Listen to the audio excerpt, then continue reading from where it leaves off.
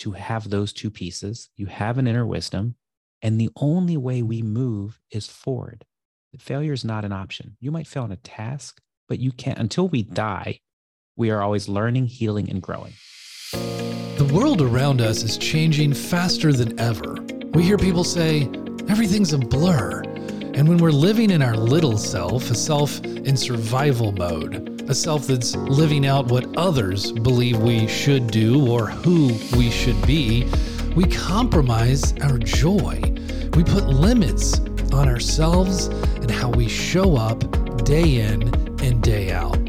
We believe we all have a big self, and pursuing it is holy work. We also believe that most of us let fear persuade us not to pay attention to it. So we stay in this vicious cycle between fear and entrapment that keeps us playing small. But when we combine an insatiable curiosity to know our true self with the courage to share our innate gifts with the world, we get closer and closer to our big self. The topic of psychedelics and holistic treatment plans has grown considerably over the past decade, especially for people in depression or burnout, or who just struggle in the chronic stress of everyday life. And while psychedelics isn't literally for everyone, they could be useful for anyone for various treatments, for people who may not have had any idea that they were even out there. So when we met Matt Zemon and learned more about his book and what he's doing, we decided he'd be a great guest to answer some of our questions about the topic and to destigmatize the subject. Matt is a serious and earnest practitioner with degrees in psychology, neuroscience, and mental health. I hope you'll find something new in our discussion today. Matt Zemon, welcome to the Big Self Show. Chad, it is great to be here. How are you doing this morning? Well, I'm doing great. Thanks for asking. It's a delight to have you on. I'm looking forward to this conversation. And as we've been doing for our season 5 with our guests, is to ask, what does living in your big self mean to you when you first, or you could approach it with an approach of like, when you hear the term big self, what comes to mind? Oh, I love that question. I think I spent so much of my life focused on building businesses and earning income, and not on building relationships, not on having a deep emotional experience with the world, not on feeling interconnected, but rather feeling independent. So when someone says, what does it mean to live in your big self? It's reclaiming those things. It's recognizing I'm just part of this community, and having alignment with purpose, emotion, the interconnectedness of things, and that what I'm doing to generate resources is in alignment with my purpose. Well, that's beautiful. And one of the things that you said in there caught my attention when you said living more independent and less intra-connected, I believe. But the independent part is actually the other way around, living more interconnectedly and less independent. Right. But I was instead of living more independently, right? Yes. Right. Yeah. So, and that caught my attention because I do think that a lot of people who come to coaching, or who just, they want to put down the burden and the stress that they are carrying. And there is, in our culture, we are the individualism has led us to thinking we're all rocks and islands, and it's, just not the case. And there is this just like yielding that is necessary. So I just really thought that part of what you were saying was interesting as well. Yeah, Chad, I'm a huge fan of what you do. And I've had coaches for 12 years, and it's made a huge difference in my life, and having someone to hold me accountable, having someone that does not have a financial interest in what I'm doing and is just here to help support my path has been tremendous. Going back to the culture items, I mean, I think we are all raised in a culture of scarcity. There's not enough for everyone. You've got to get what's out there. You've got to think it's yours. We even in school, it's not enough to do a 4.0 anymore. You've got to be better in class ranking than your peers. So that's not about helping your peers. You've got to do better than them to get into the college, to then get the job, and on and on. So it's ingrained deeply in us. We take that into the workforce. And unlearning those things and realizing, no, we're in an abundant time. There is enough for everybody. There's enough for us. Failure's not an option. For me, it's been a just a better way to live. Less burnout, less stress, less more happiness. Yeah, unlearning the things that we go to learn. Correct. Yes, it's an unlearning process.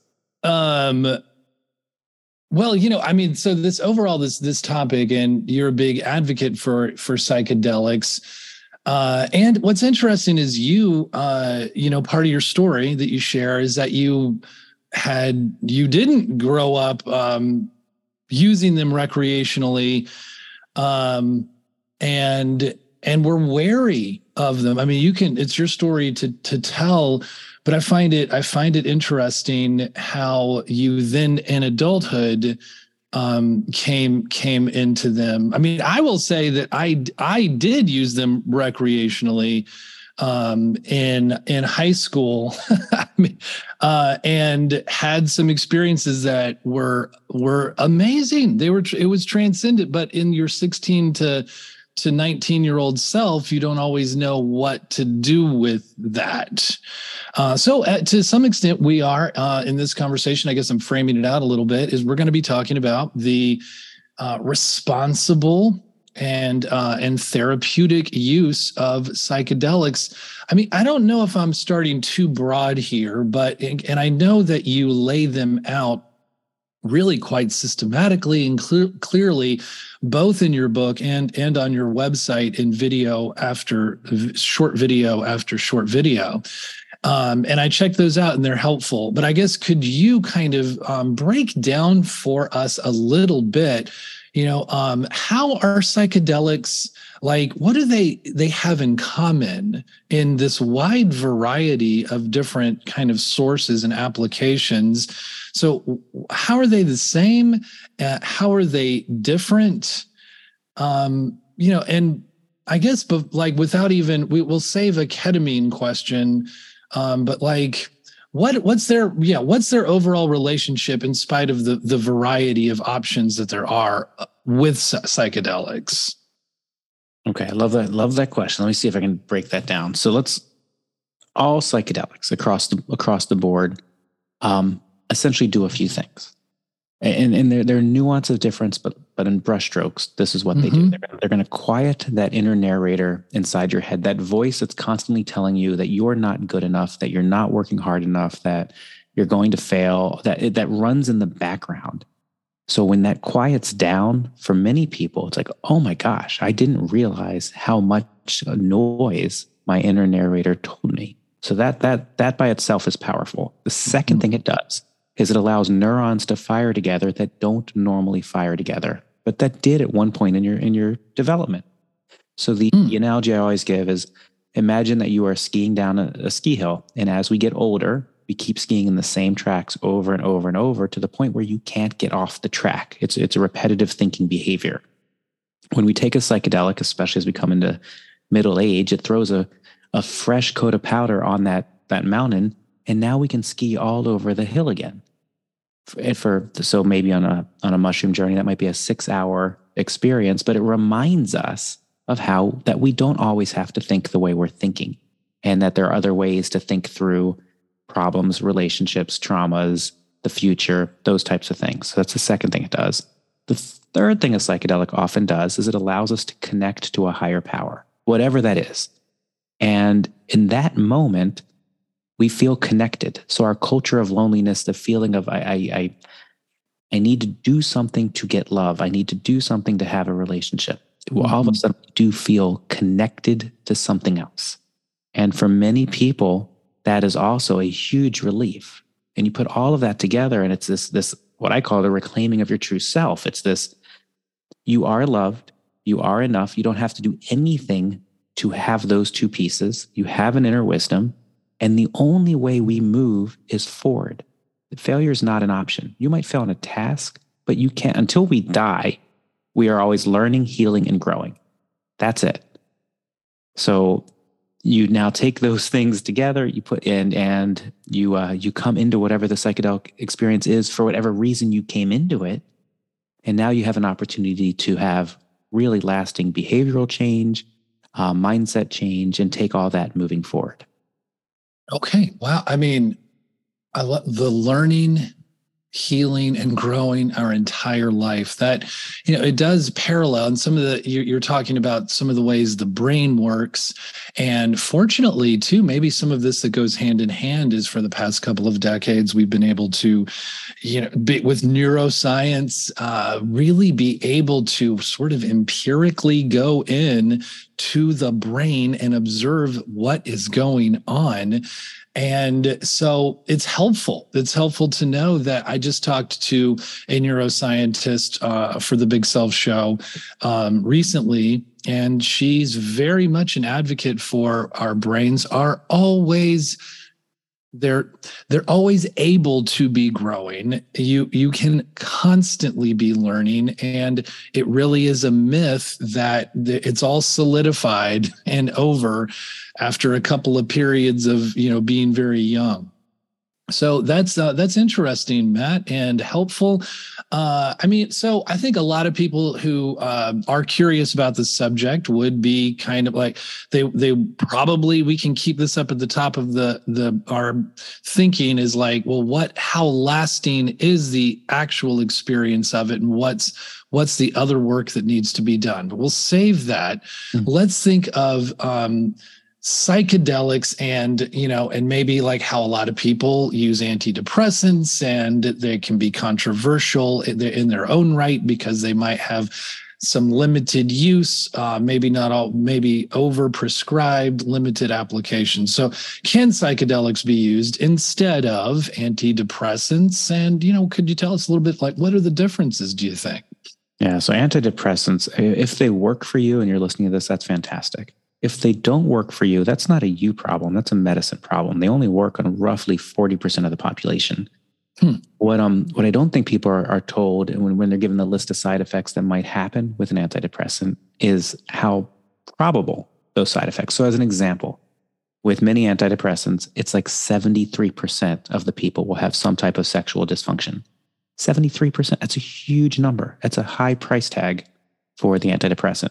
Weight gain, lethargy, suicidal ideation. The side effects are tremendous. And they were never meant to be long-term solutions for years, for decades.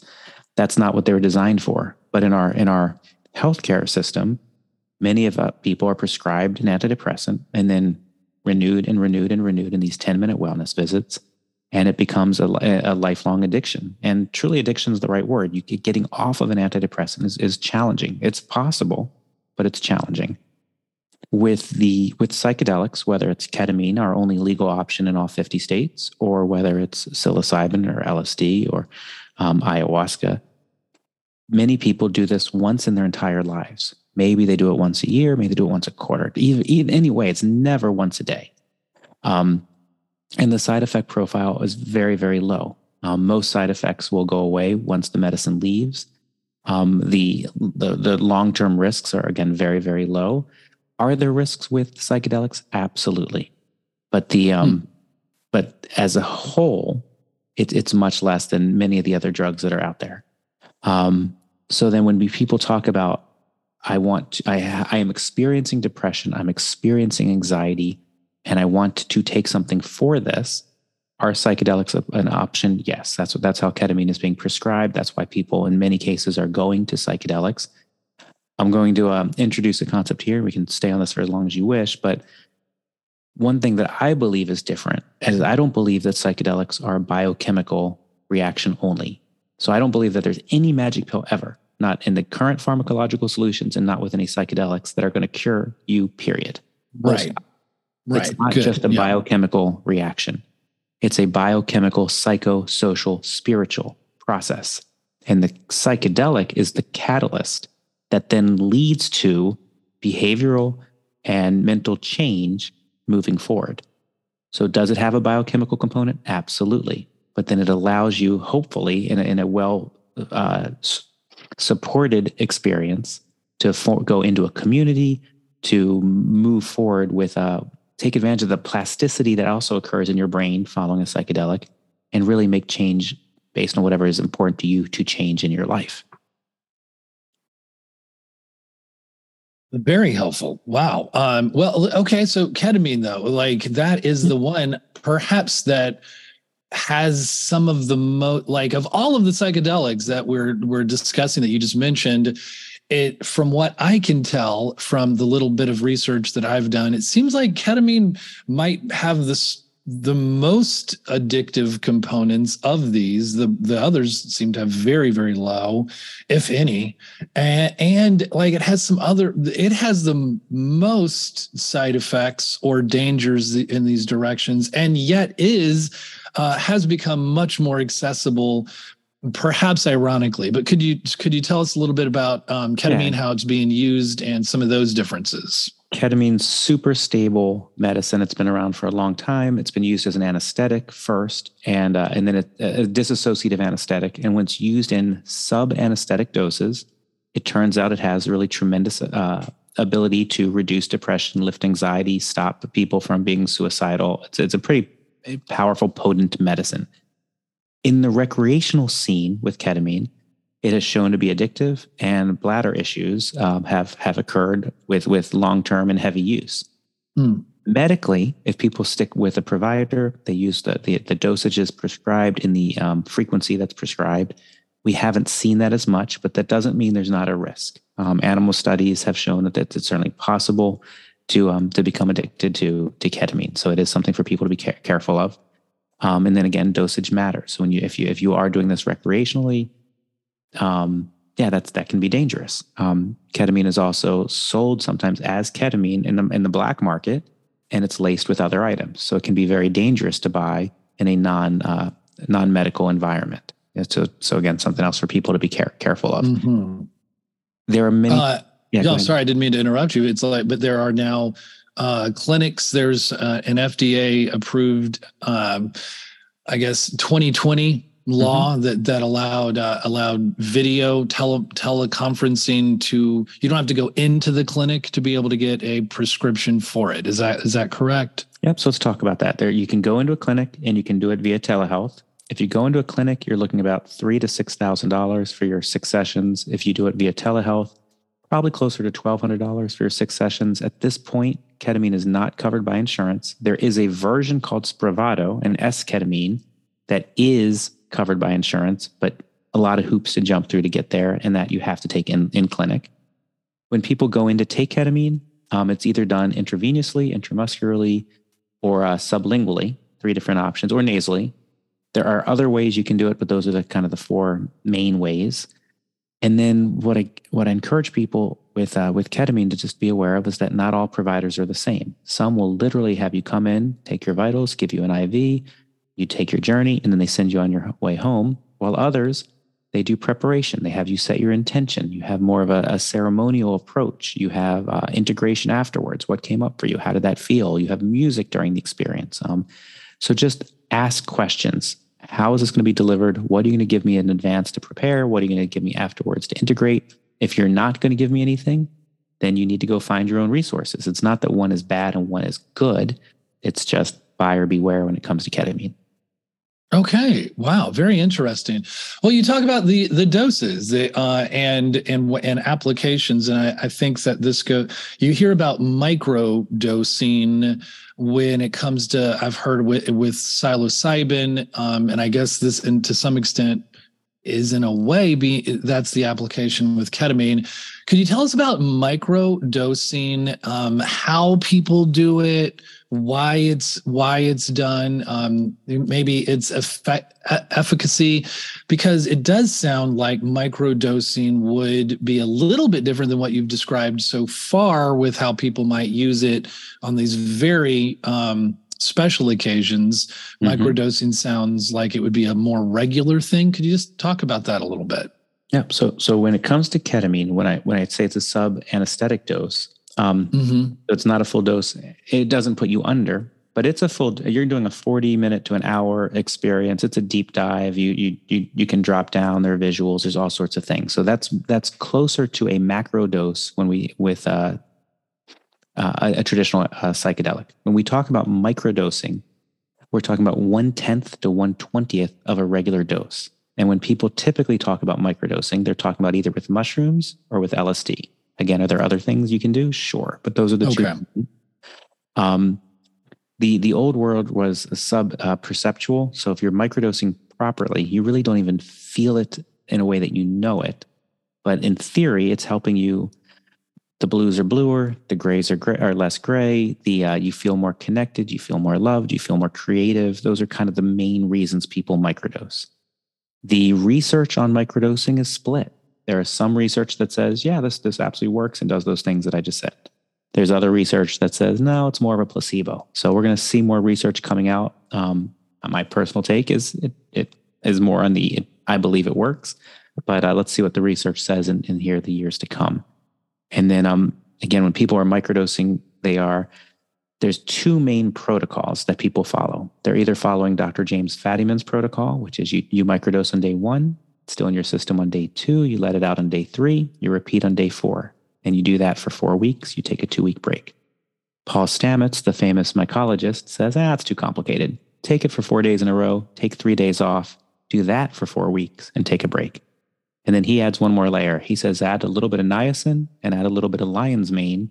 And now you're not only doing the creativity, the connectedness, but you're helping with memory, you're helping with dexterity, and you have some other benefits. So those are two different protocols. I have a free guide to microdosing on my website. And then also, I always recommend like Third Wave has a great guide to microdosing. There's some really nice ones that are out there.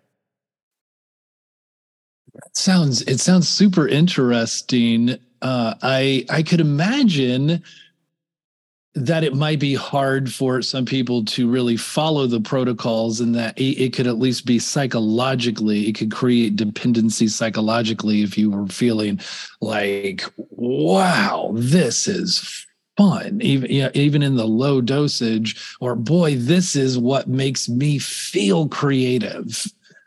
And then to like, oh, but today I'm not going to.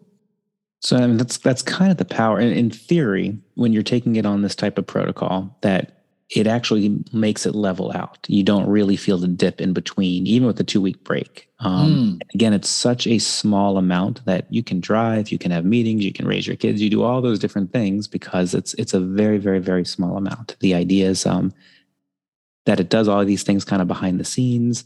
And you just, at the end of the day, it's like, wow, today was a better day, or I was less reactive, or I was more connected, or I was more in touch. But yeah, I don't think you don't feel the dip. Like if you miss a day or 2 of your antidepressant and you really feel that dip, this doesn't feel like that typically. Okay. Fascinating stuff. And speaking of like dependencies and substance misuse or abuse, like apparently we can use psychedelics to overcome substance use, right? Which I think is some fascinating territory, because a lot of times in coaching, or even speaking with neuroscientists and others, they say that before we're able to like truly always move forward in our lives and do this transformation, often you got to go back, you got to unlearn some patterns. And in particular, when one is addicted, whether it's to a chemical or a pattern of behavior of one kind or another, there is this, it's more challenging to do the unlearning. So I guess, could you tell us about how psychedelics can be used in an application of overcoming substance use disorders? Absolutely. And first, I do want to recognize what you just said there, because I think it's hugely important. And I really appreciate you saying there are some people who struggle with substances. And as a culture, we are very quick to judge those who have a drug dependency and alcohol dependency. But there's many of us who have behavioral challenges, and we're less likely. So for instance, I was a workaholic, but because I got stuff done, because I generated money, people weren't as quick to be like, oh, well, but he did abandon his family to go start this other business or to go travel all the time. There are many of us who have, so it's work. It can be eating, it can be sex, it can be food, it can be all sorts of behavioral ways that we are expressing or trying to relieve our trauma, our insecurities, and not just substance. But sticking with psychedelics for substance use specifically, it does feel kind of weird. Like, oh, I'm going to use a substance to get off of a substance. I'll go back historically and talk about Bill W., the founder of Alcoholics Anonymous. He created this 12-step program, the first step being giving yourself to a higher power. And he argued vehemently that LSD should be part of the protocol for Alcoholics Anonymous. And his premise was, step number one is this higher power component.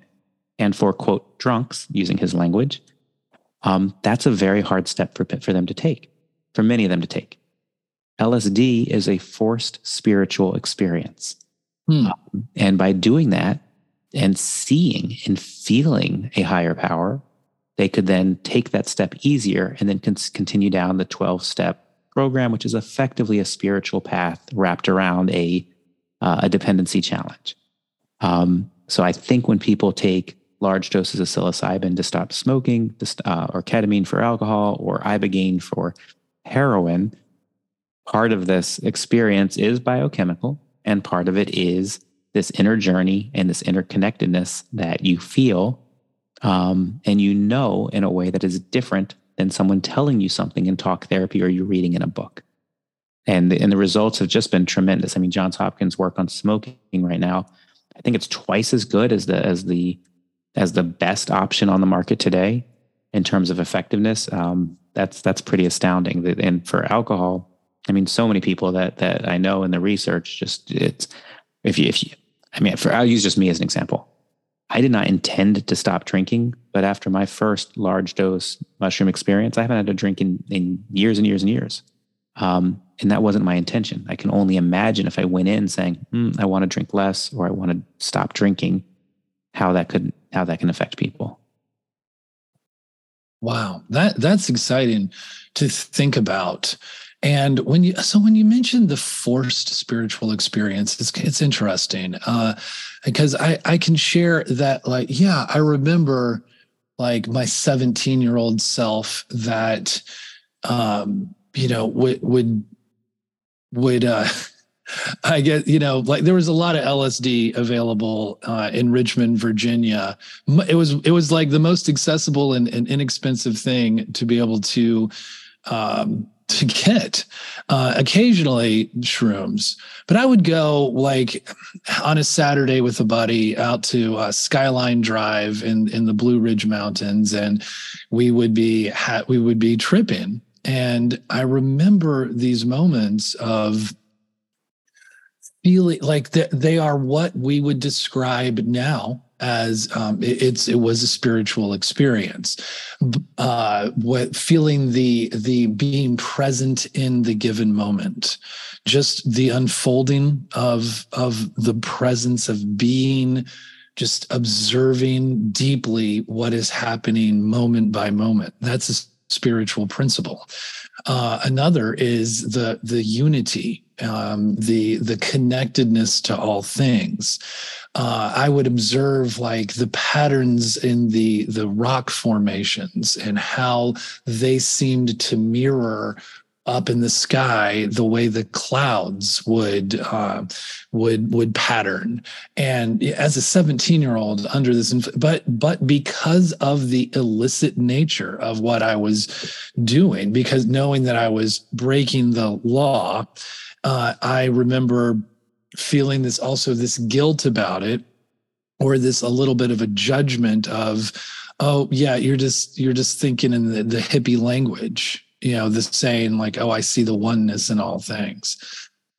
So it is these all these years later, these decades later, it's refreshing to see that it's like being historically, there's an exegesis happening of we're examining how these things became illegal in the first place, what their richer and deeper applications can be.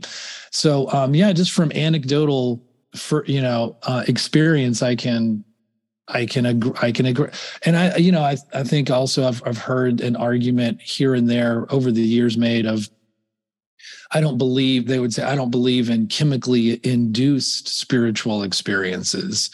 But I completely disagree with that. Yes, of course, we don't need to, but for thousands of years, I would assume that they're vehicles that help to transport us to be able to be in touch with the numinous and the spiritual.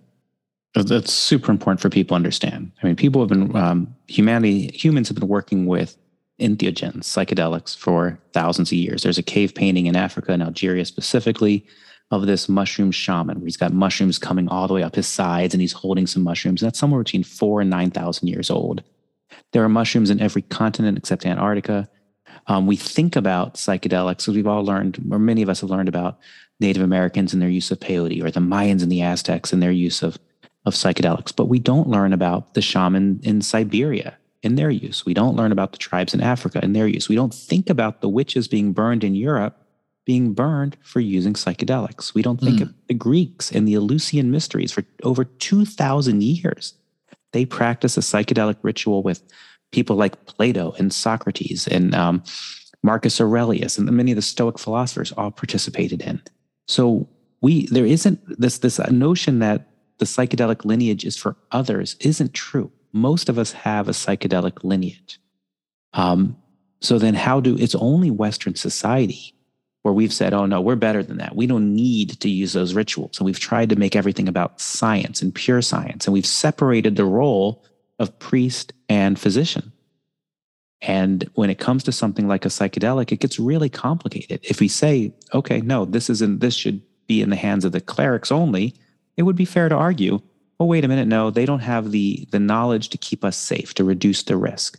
But if we give it to the hands of the physician or the psychiatrist, where they have great knowledge about the body and the brain, it's also fair to say, well, wait a minute, they don't have the knowledge in how to work in the spiritual realm. So how do we need a reconciliation between the spiritual and the medical, and where both sides can adopt best practices from the other, and we can get more people who are trained and skilled to help take people through these deep, deep spiritual experiences where, as you said, it might be one moment in your life, and decades later, it's still shaping the way you see things. And I mean, again, you talked about your 17-year-old self. I have a 17-year-old now. I would much rather them have that experience than the alcohol-fueled experience that I had at that age, where there wasn't deep learning. The deep learning was, I probably made some mistakes that I don't want to do again. The interconnectedness of all things from a psychedelic is kind of a beautiful thing that I definitely wish upon my children. Wow. Yeah. That's interesting. Well, so, okay. But also, the title of your book is Psychedelics for Everyone, but almost in, I think, your very first sentence, you say, but it's not necessarily for everyone. So, what do you mean? What's that? I don't mean everybody needs to take a psychedelic. Right. What I mean is, whether it's for you, whether it's for someone you love, or whether it's just you understand how they might help the benefit society, understanding psychedelics, realizing that everything we've learned from 1971 to today, the egg on the frying pan, that was propaganda. We lived in a prohibition. So, okay, that no bad anybody. We lived in a prohibition. Now we know what's the reality of these medicines. What is the risk of taking mushrooms versus alcohol, LSD versus tobacco?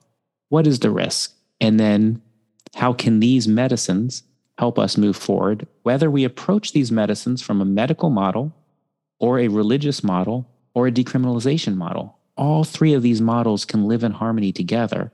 and different people can approach them based on who they are, what their background is, what they're trying to achieve, and what they can afford. Yeah. And so, and to frame my next question, I'm going to take a little excerpt from your book. I don't know if it was what you specifically wrote or not. I can't remember, because I know you have other contributors to your book. But there's this excerpt where you write, Brother David Stendhal Rast is a Benedictine monk with a PhD in experimental psychology, who has studied with Zen masters and dedicated most of his life to interfaith dialogue. And he told the LA Times that his experience with psychedelics was like, quote, like climbing all day in the fog and then suddenly briefly seeing the mountain peak for the first time. There are no shortcuts to the awakened attitude, and it takes daily work and effort, but the drug gives you a vision, a glimpse of what you are seeking. So I do think that illustrates the idea of what you are saying, that whether it's for everyone exactly or not, for whatever reason, that it's a tool. It's a tool that can help you access things, feel things. What the feeling might be, this like grace, like you're enough, that you were saying at the beginning. And then the difficult work you have to. So I guess whether or not you use it, what kinds of coaching or therapy or work do you advocate for around psychedelics?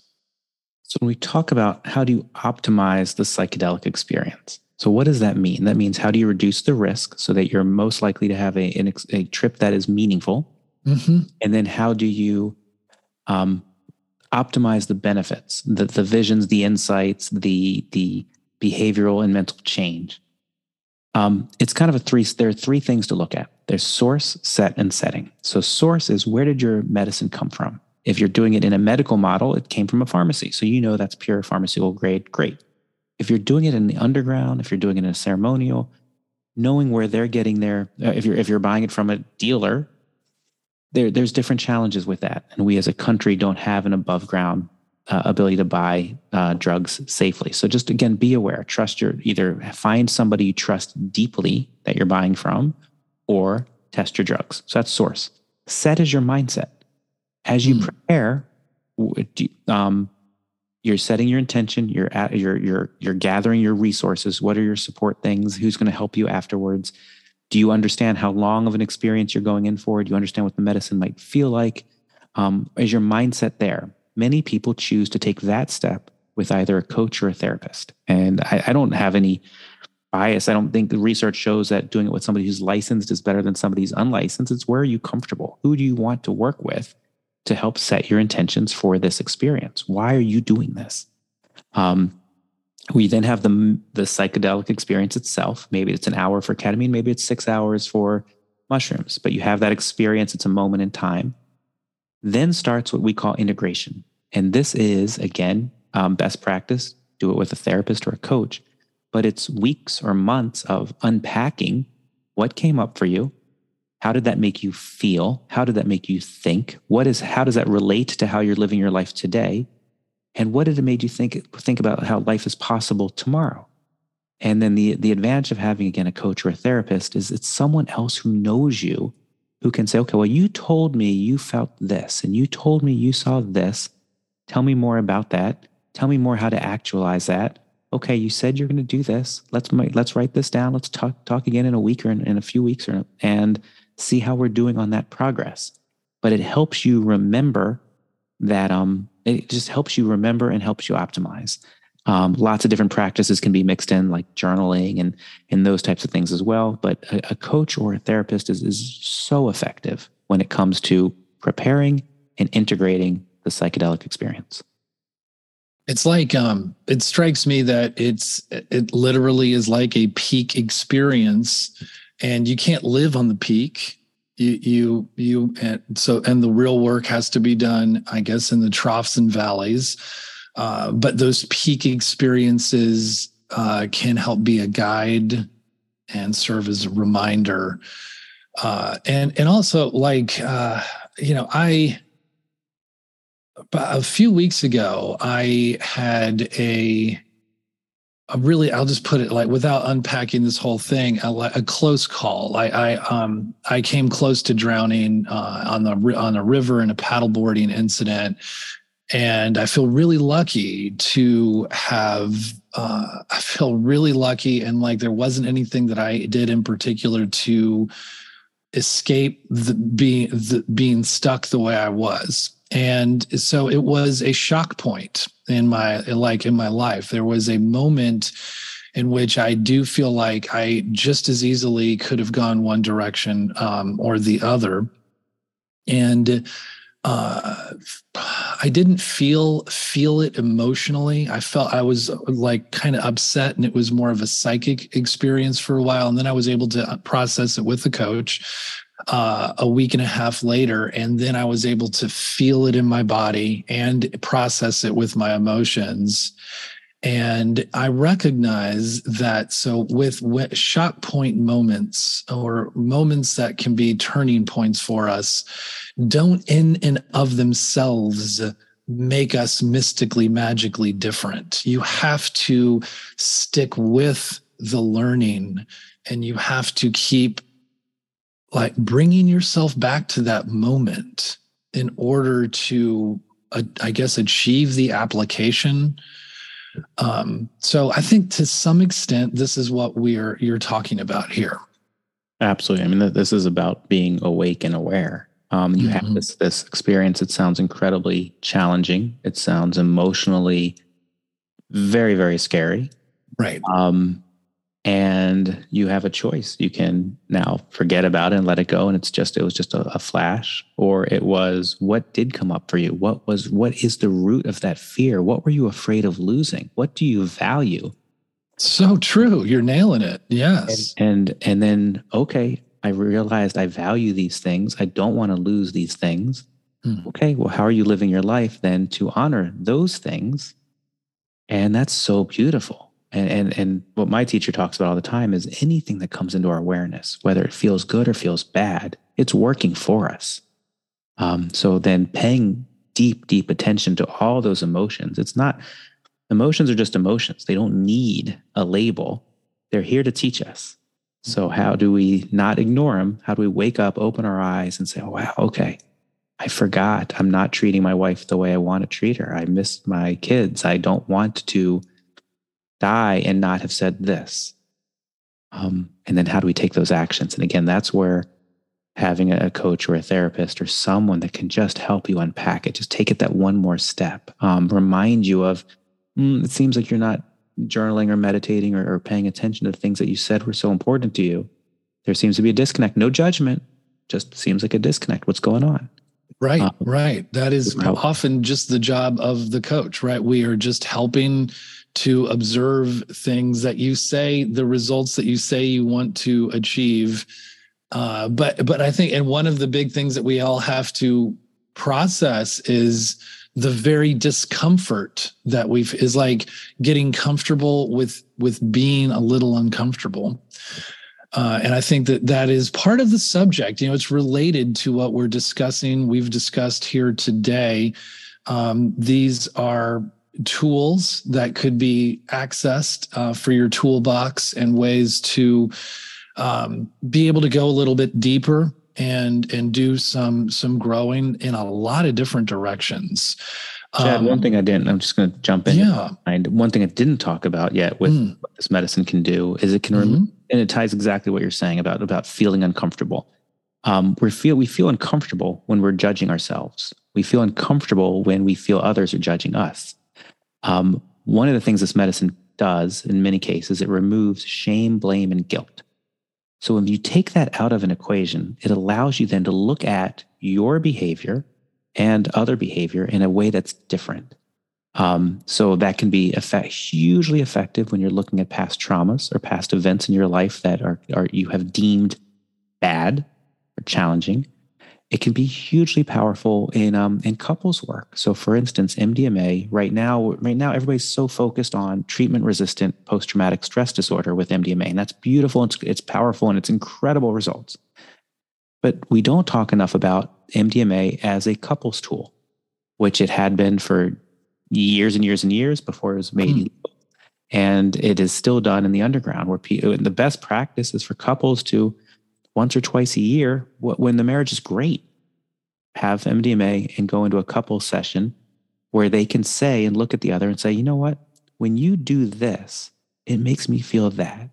And the other person, instead of reacting as we all normally do, oh, but you don't understand, or that's nonsense, or I was trying to do, you just hear them.